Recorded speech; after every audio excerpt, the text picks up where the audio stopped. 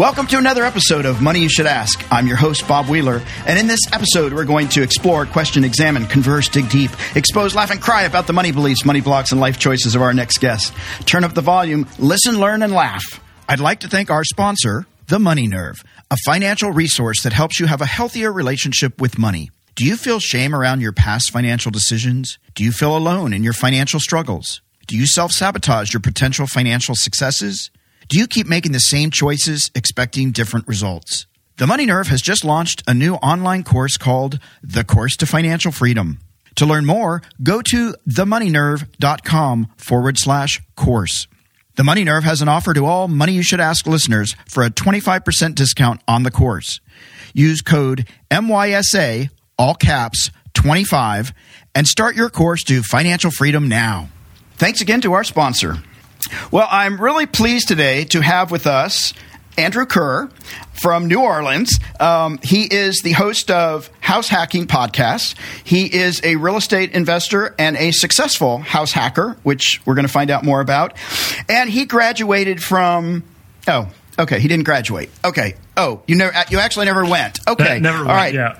Yeah. Well, yeah. Okay. Sore subject. We'll talk about that. So, Andrew grew up in North Carolina mostly, but now he's down in New Orleans, where the good stuff is, and the land of jazz. And Andrew, I'm really interested about this piece about you didn't go to college, and you had this agreement with your parents that you made a deal that if you'd take a year off, and if it didn't work, that you'd go to college. So how did that all come about? It was really all just sort of by accident. You know, in high school, I was the kid that if I liked the class, I got an A in it. If I didn't like the class, I got a D. I did just enough to get by. And I actually wanted to go to culinary school. My parents said, no, we're not going to pay for that. And sort of the way they grew up is, you know, you go to school, you get good grades, you go to college, and then you get a great, career. And my dad spent most of his career at Lenovo until his division got bought out by Lenovo, and that worked for him, worked for my grandfather, and I was sort of bucking the trend here, and I knew I didn't want to waste their money. They had offered to help for school. I didn't want to take on debt, and that's how I sort of just ended up, and that took that sort of 18 to 19 off working, and I stumbled into a job that I just started making really great money at, and then by 20, I'd bought my first house, and all of a sudden I'm looking around at my friends that are graduating from school with a degree that they can't use, and they're working at a Sprint store after they just picked up $50,000 in debt. And it just, for me, it just didn't quite make sense at that time. And did you, at 20, that means, maybe you got out of high school in 18, and 2 years later, you're buying a house. You're on commission, I think. So were they taking out taxes? Did you have to pay self-employment tax? Were you prepared to pay the tax? Yeah, luckily they were taking out all of the tax for me. So, we'd get our commission checks. I think when I started, I was 19, and I started actually as one of those dreaded telemarketers. That I know was them. The hourly, and I'd get a bonus. And this is back in 2001, 2002. And I worked with a small shop, and the guy, I started getting so many leads from, and I liked the fact that if I got so many leads, I would get a bonus. I was a little money driven. Yeah. And all of a sudden I realized, man, this is cool. The harder I work, the smarter I work, I get another bonus. And then all of a sudden he goes, Andrew, you should try to become a loan officer. You'll make way more money, and you're getting more leads than myself and my other person with me can handle. And then that's how I stumbled into it, was just here I am, 19, 20 years old, making great money. I was getting ready to go rent a place. And I was like, wait, I'm doing loans for people, and I know what they're paying for a mortgage. And that's the same price or cheaper than what I could rent. So something's not right here. I should go look at buying a place. And luckily those commission checks, when I started being a loan officer, they withheld all the taxes for it. But yeah, it blew my mind now thinking back, because when I was 20, I vividly remember when I closed on my house that February, my commission check after taxes was $12,000. It's wow. just an insane amount of money for a 20-year-old. And right. I didn't feel like I blew it completely, but like I bought all new furniture. My girlfriend at the time, I was literally like, we'd go out to eat 4 nights a week. And this is back, in early 2000s. You don't go out to eat all the time. And I was like, well, I still have money in my bank. Like, do you want to go out to eat again? Like, and I have another commission check coming next month. So like the idea of saving in the future wasn't all quite there. It was just a ridiculous view of money at the time. And how did all that shift for you? Like, did you have an epiphany one day? Did your girlfriend say, man, stop blowing through money? Did your parents make comments? Like, what led you to, I need to do this different?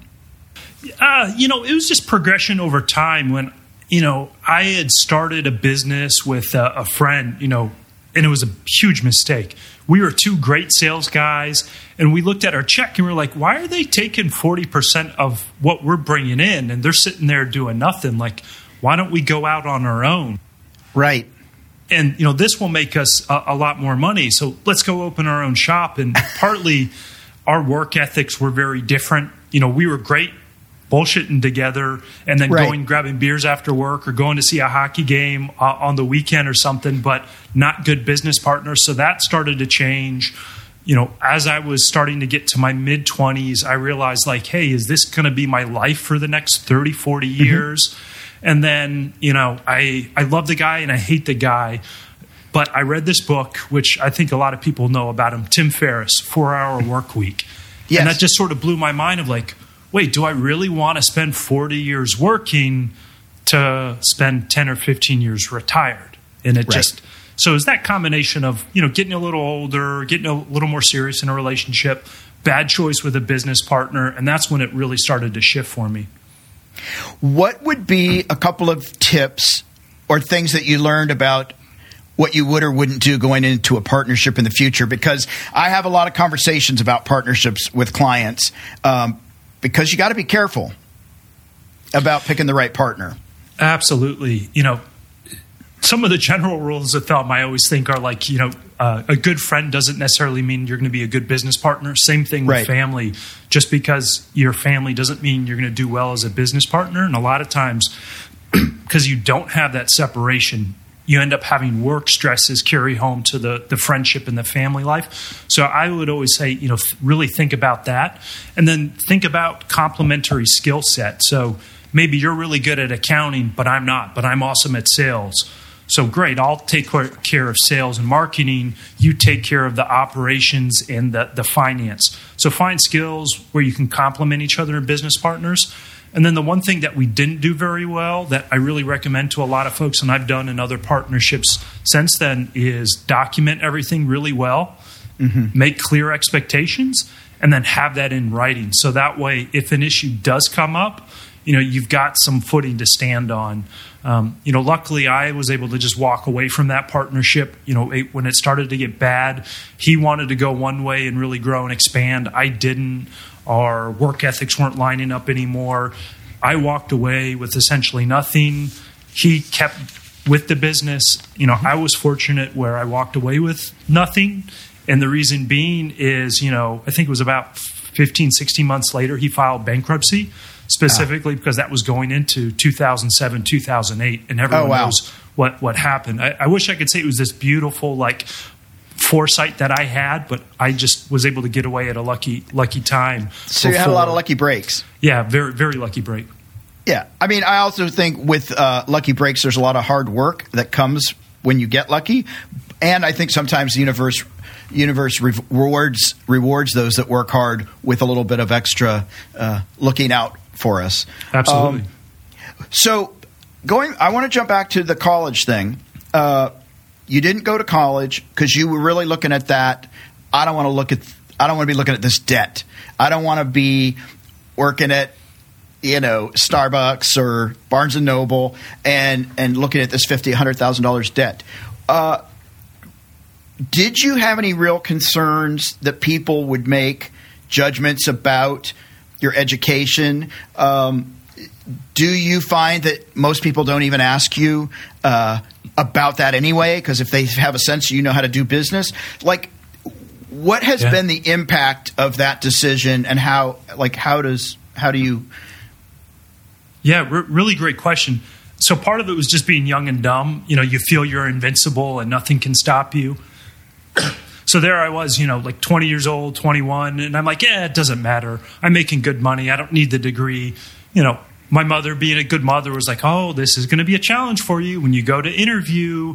This is something that's always going to come up. And while it did come up in my early 20s, luckily when I was in sort of that mortgage banking and in sales, your numbers really drove the conversation. So Right. the fact that they could look at your track record made it easier in that sense. Especially at that time, I didn't have the degree. I was also like 22, but looked 16. So that Right. was even more of a challenge. So I definitely noticed it there. It was something that even still came up, when I took a job. This is probably about 6-7 years ago. The hiring manager basically said, it doesn't bother me, but my boss, when she sits down to talk with you, this is going to be a hot button issue for her. And they were recruiting me to come in. And then, the most recent job that I took, they highly recruited me to come on board, didn't even come up at once. So I think it's sort of evolved over time. They're still in the early 2000s. College was really important. And then in the past 2 years, there's really been a big shift. And, folks like Amazon, Google, and Facebook, when they started coming out saying, now having a 4-year degree isn't a requirement, Right. I think that started to make it more, widespread. But it still would come up every now and then. But, yeah. Yeah. And did you have siblings? I did. I was the oldest, and then was my sister, and then my brother was the youngest. So it was sort of cool the way it worked out. When I was a senior in high school, my sister was a freshman. When she was a senior in high school, my brother was a freshman. So we had this nice age gap, but it wasn't too far apart. And I was the one that was always causing my parents, the gray hair. So I think my siblings sort of learned of like, oh, Andrew's taking all the heat. He's going to make life easy for us. No, that's probably true. And probably, to be fair, your parents weren't getting to practice on you first-time tryouts, whereas with the second and third kid, they've already, oh, yeah, don't do that. Look what happened to Andrew. Yeah. So stay clear of that. Well, do you remember? No, go I was ahead. going to say there's this really, really interesting point. Even with sort of the college and the kids, my sister went to the 4-year college. They were super proud of her. And it wasn't until at one point sort of further in my career, my mom was always still, Andrew, have you been thinking about school? Have you been thinking about school? Being a very good mother, a little bit nagging, but being a good mother. Yeah. And I was building up a real estate portfolio at this. And one of her really good friends was a realtor that I was using. And literally, like, my mom changed overnight. She had a conversation with her realtor friend, and the realtor just turned to her and was like, Terry, your son owns more real estate than like 90% of the people in America. And all of a sudden, it just like snapped. She was like, oh, I have something to be proud about. Like, yeah, he doesn't have a degree, but, he's a successful real estate investor. Yeah, so it was literally almost this night and day thing of like, oh, Andrew, could you buy a vacation property down in St. John? We love going to St. John. It's sort of this like fun thing all of a sudden that changed from her point of view. So, well, it's interesting that you brought this up, and we all love our parents, so I'm not, dogging our parents, but there is this thing about something to be proud of, right? Mm-hmm. There is this thing I know from my parents. We need to be proud of you. You need to be a nice reflection on us. We want, and how much do you think that played a role in your growing up of with the best of intentions, but wanting something to be proud of, right? The tangible, not just you're a good person, you have a kind heart, you take care of animals, but you've got something to be proud of. Yeah, absolutely. I mean, that played in 100%. I was really fortunate. Grew up in a very middle-class life. Both my parents, loving relationship. I don't ever even remember them fighting. My mom said they would fight like a normal couple did all the time. I don't even really remember that. But part of it was just a generational thing. I'm now 38. I'm at that sort of a millennial, right at that edge. But, right.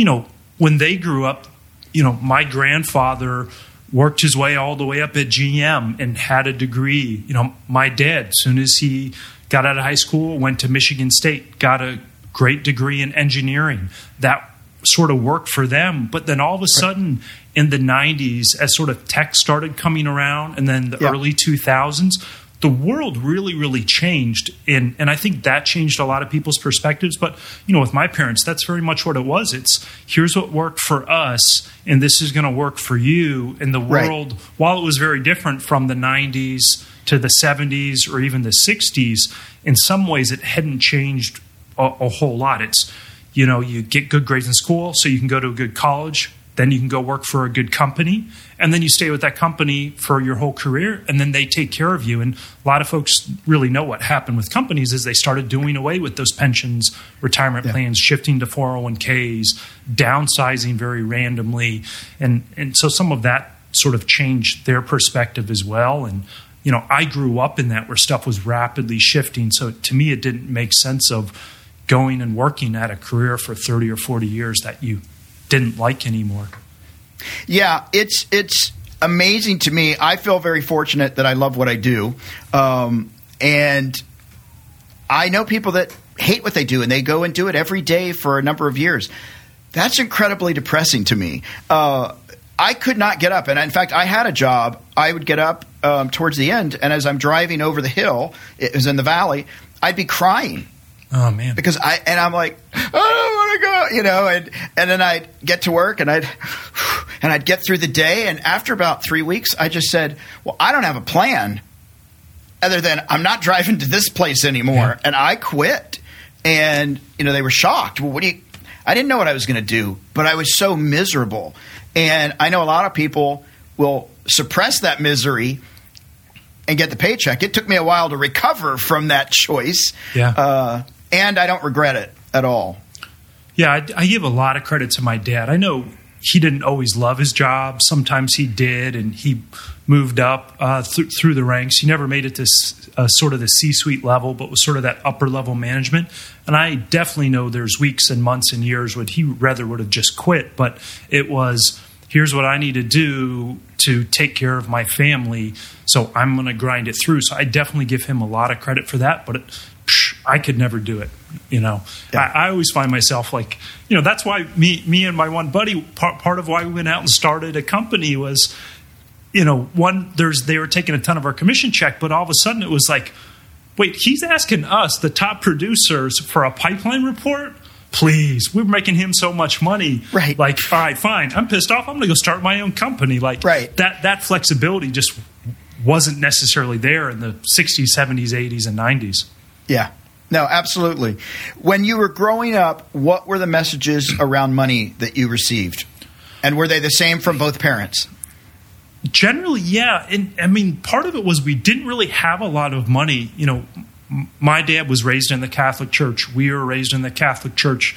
We were essentially required to go up till 16. And part of what we always taught, even when we started to get our little allowances, you tithe, you give back, you got to give something. So that was really the biggest money message that we sort of learned growing up. And I didn't really have a concept of the money. We lived in a nice house. The only time I ever went hungry was when we were being bratty and we didn't want to eat what mom cooked or dad cooked. Right.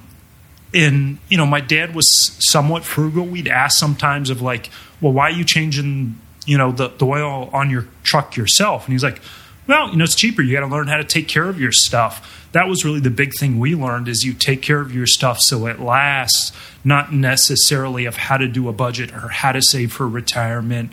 I remember when I got my first part-time job at 15, my dad took me down to the credit union and helped me open up a IRA, individual retirement account. And back then you couldn't choose really to invest in stocks. It was great. You give them this, they give you a guaranteed 4% rate of return, per year while the money's invested with them. There's really no choices. You couldn't take your money a lot of other places. And, those were the basic things that I really learned of tithe, take care of stuff so it'll last.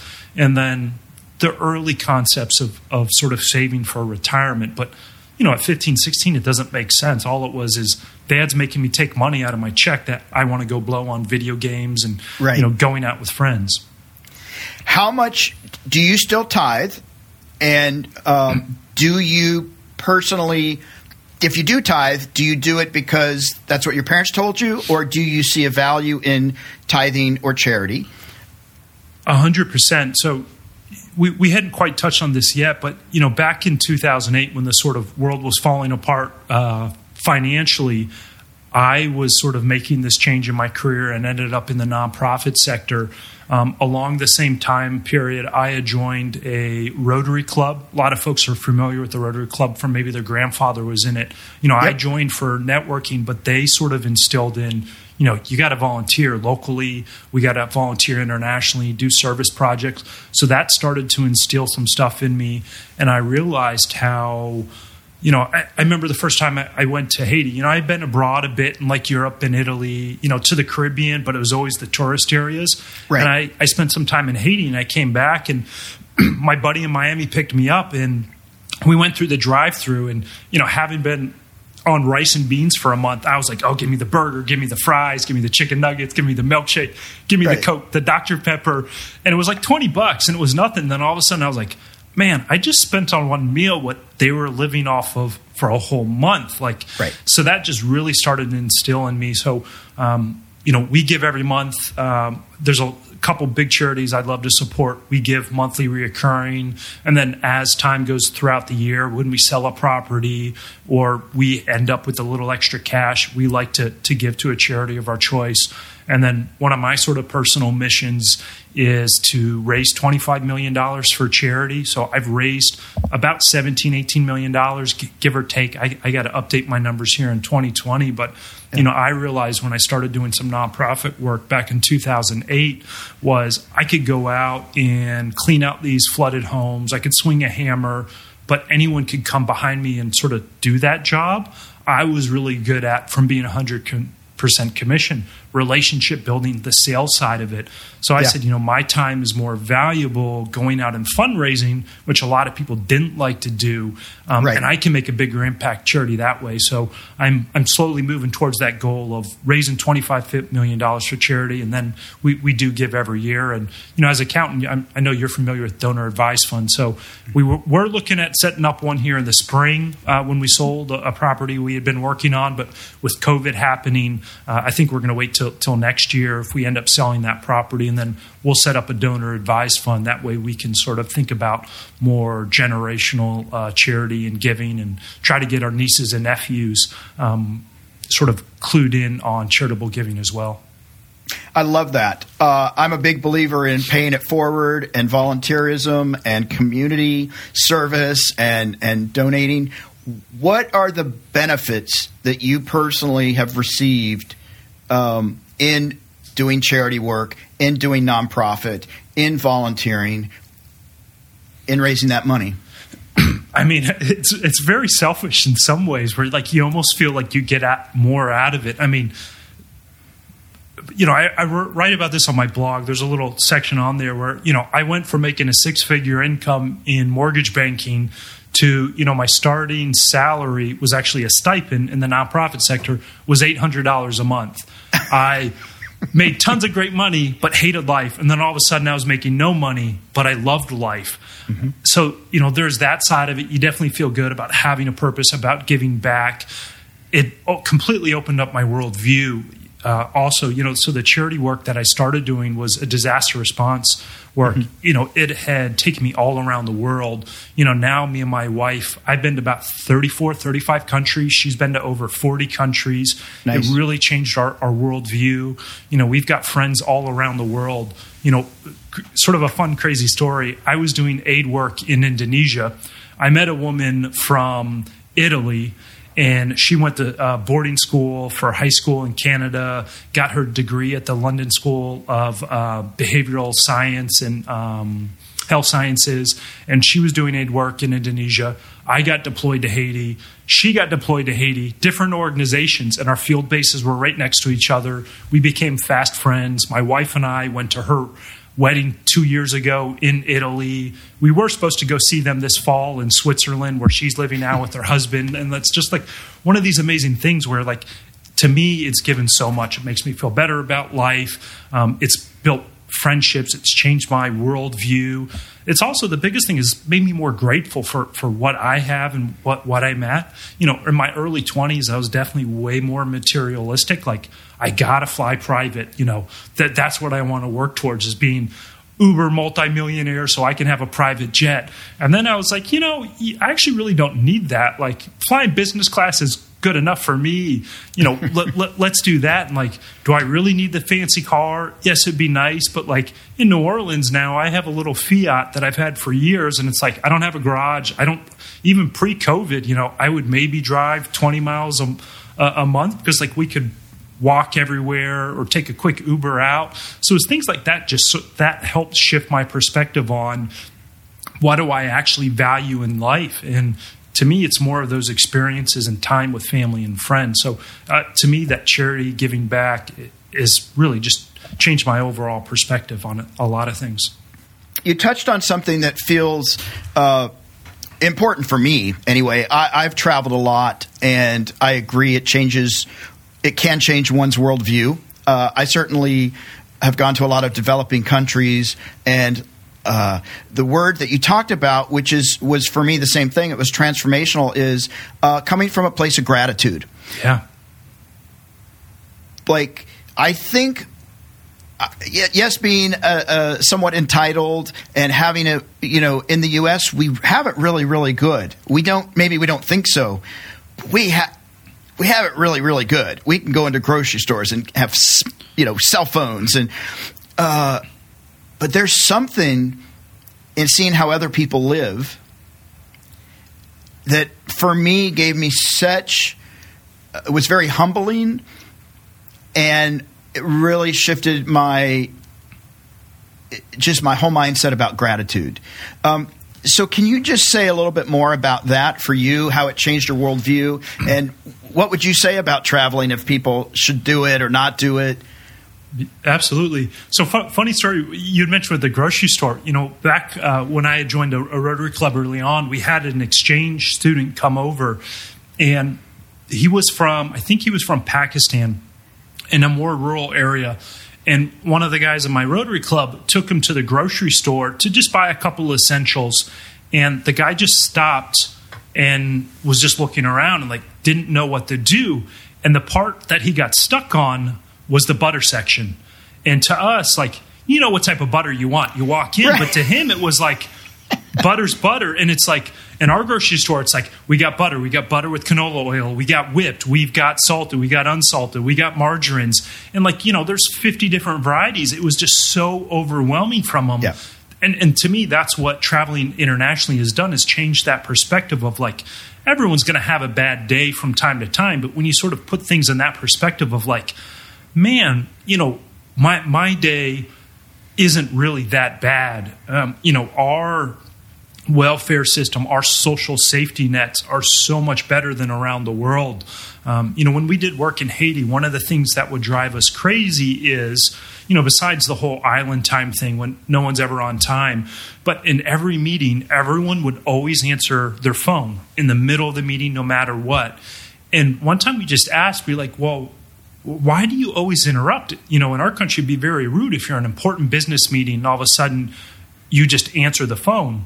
And he goes, well, you're America. You have 911. We don't have 911. So if someone calls, it could actually be an emergency. And if it's my wife, my children in an emergency, I need to answer and then leave right away. And to me, that was just one of those other huge perspectives of when you learn how other people live around the world, and it makes you so much more grateful. And then the other piece there too is how they can live their life so much simpler and be so much happier than us with all of our junk that we have. So those are the couple of pieces. The other thing is, even if traveling internationally isn't your thing, you got to get out of your own state, travel to a different state. I mean, we're in such an amazing country that's so diverse geographically, mountains, beaches, cornfields. It's an amazing thing. And I think the more you travel, it helps open up your viewpoint. When you can understand how different people live, even in the U.S. or around the world, it just gives you a different perspective. I'm really big on traveling internationally simply because, our country is only 300 years old. And while there is some history here, I mean, it's completely different than, walking through Rome and seeing something that's 500, 1,000 years old. Or, last year we did a huge Middle East trip, seeing the pyramids that have been there for, centuries upon centuries. It just, to me, it just makes you think a little bit differently. Even if you go abroad and you're like, nope, not for me, it all of a sudden make you say like, it's pretty nice having that McDonald's right down the road for me, or the Starbucks that I can go through the drive-through, or, Uber Eats on my phone, and I have all these choices. So yeah, me and my wife, we actually have this goal of trying to join the Traveler Century Club. So you actually have to travel to and stay in 100 countries before you can join. So every year we try to go to another 2, 3, 4 countries. Oh, that's cool. That's a good goal. Yeah, I love traveling. How much do you and your wife talk about money? More and more now. So, part of it was we had dated for several years before we got married. We got married, September will be 2 years. And even before that, we were getting quite serious.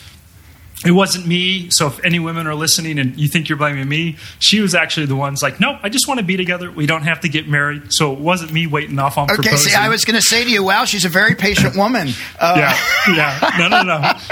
It's her fault. But even before we had gotten married, we were like, great, we're going to be together. We had put estate plans in place. I did a healthcare directive. That way, if something happened to me, she could be there and actually be in the room with me if I was unconscious.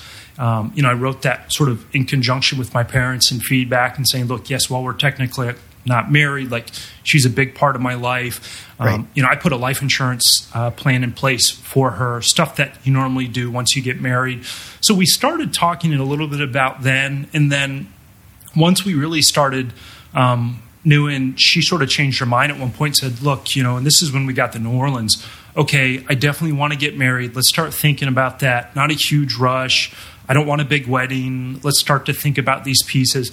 That really started driving the conversation for us. And the two big things that really drove it forward, one was a wedding, and then two was buying property together.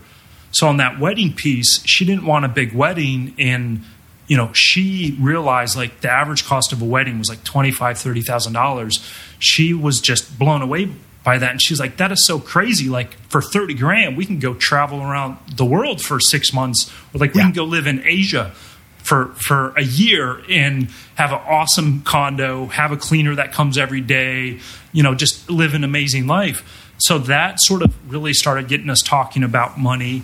And then real estate was always my thing, and she sort of understood it, but she liked the fact that I was ambitious. And I proposed this idea to her of like, why don't we do a house hack together? Because if we can do a house hack and we have zero housing costs, think how much money that would free up. And when we moved to New Orleans, we were renting a place. It was costing us $1,400, $1,500 a month. So I proposed to her of like, if we can do a house hack and buy this property together, you take some of your savings, I take some of mine, then $1,500 a month, $20,000 a year. That's some pretty cool international trips. So that really dawned on her. But then as we started going through renovations, we started looking at picking out tile. Like I would automatically walk to the $2 a foot tile section. She'd walk around to see what looked nice. And she's like, oh, I love this one. And I was like, that's $20 a square foot. So that started having more money conversations for us. And then when we started managing the property together, that sort of like, oh, we've got this budget. And that really, we're still not perfect by any means, but that sort of helped us have more money conversations of, hey, we're managing this joint project together. We've got to put money aside for maintenance. We got to start thinking about the future. She had an idea what a savings goal was. I had one. And then when we started talking through that, so that's sort of how things started to develop for then. Okay. Now, I know we're going to have you as a guest on the Money Nerve podcast, and you're going to talk about house hacking. But can you just give a short description for people that don't know what house hacking is? Yeah. The basic concept is it's sort of a real estate investing niche. So the idea is you just make a slightly different choice with your housing. And you do that to help offset or eliminate some or all of your housing costs. So most folks in the U.S. spend, on average, 30 to 40% of their income on housing. So the idea with house hacking is, let me buy a property that has some sort of income potential. So whether it's like a duplex and you rent out one side and it helps offset part of your mortgage, or you're just out of college and you've been living with friends, you go buy a big 5-bedroom house, rent out the other 4 bedrooms to your friends, and all of a sudden they're covering your whole mortgage and you're pocketing a little bit of money. So that's just the basic idea. Is you make a slightly different choice to buy a house that can have some income potential to sort of close that gap. Instead of spending 30 or 40% of your housing or your budget on housing, you're cutting it to 20, 10%, or in some really good cases, 0% of your income on housing. Yeah, I think it's a great idea. I have a lot of entertainment clients, and so when actors get ready to buy their first house, they're like, I want to buy a house. And I always say, you should consider a duplex or a triplex, so when your TV show gets canceled, if it does, heaven forbid, you've got other people paying your mortgage. Because the couple clients that I had that went out and bought a house and then lost the series, end up selling their house. Yeah. And a lot of my clients have started out with a duplex or a triplex. And even though initially they were, Bob, I don't want to do this, they've come back and said, oh my God, it helped me step up to the next house, or it helped me step up. And that's what I presented to my wife when we did that house hack. I said, this helps us get in a better position to buy the next one, which helps us get a step closer to your dream house. Or if we want to go live abroad for a year or two, they're producing cash flow that covers our housing when we're abroad. But yeah, that's brilliant that you take your entertainment clients on that, because they could be making killer money and then that series gets canceled. Or maybe they get a new job, but it's for only 6 months in another part of the country. So now you got to rent your house short term, or if you have that duplex, you can afford to just leave it as is because you're offsetting some of that cost. Exactly. All right, what do you love to spend money on and you don't actually feel guilty about, and you just spend it? Oh, yeah. Again, generally frugal, but I love good dress shoes. So, this is, Tim Ferriss, damn him, right? So there's so many things he changed my perspective on. There's this really great quote that he had is like, you spend most of your life on your feet or in your bed. So spend a good money on a mattress and spend good money on shoes. And so that I use as this rationale, but I love good, real Italian dress shoes. The good part is, like my wife, she doesn't think it's that crazy, but some of my friends are like, you just spent $400 on a pair of dress shoes? I was like, yes, but the other pair that I bought 7 years ago, they still look brand new. You can get them resold and refurbished. So that's one of the things I'll blow money on, a nice pair of dress shoes. That's awesome. I'm incredibly frugal. My friends would say cheap, but I like frugal. Sounds better. What do you not want to spend money on? What do you – and besides taxes? Taxes. I think that one upsets everyone. I think it does. Lately it's really just shifted. Part of COVID is I think for a lot of folks, it shifted their perspective on a lot of things. The thing that I hate is takeout food from your average restaurant. So like I'll end up ordering Uber Eats and I'm like, that was an average meal at best. We could have made something just as good. So that's something that I always like. It seems great. It's like, oh, we're in a hurry, or like we're busy. We hadn't gone to the grocery store yet. Let's just order some Uber Eats or DoorDash. And then afterwards, like, man, that was a waste of like $40 after you add in the delivery fee and the tip and the food that was mediocre at best. And don't get me wrong, like when we travel, we always pick out a Michelin star restaurant to go to. But to us, that is more of an experience. Right. A dining experience, a tasting experience versus I need substance. Let me go spend money on takeout. So that's something that we still do. And then afterwards always just drives us crazy. Like, did we really just spend $100 this week on Uber Eats? That was a waste. Yeah, I hear you. Well, I'm going to ask you this one final question. What advice would you give to a younger version of yourself? If you could go back and talk to the 18-year-old you about life, about finances, what would you tell him? Yeah, I would say two things. One is max out those retirement accounts early. I didn't really do that. I had mentioned my dad helped me set up that IRA at 15. I think I ended up cashing it out at one point and started another and cashed one out and started another. So, even if I would have just put away, 5% of what I was making, I was blowing it all, so I wouldn't have missed it. It would have made a huge impact to my net worth. And then the other thing is, I bought that first property and did a house hack and rented out the rooms, but I didn't grasp that concept.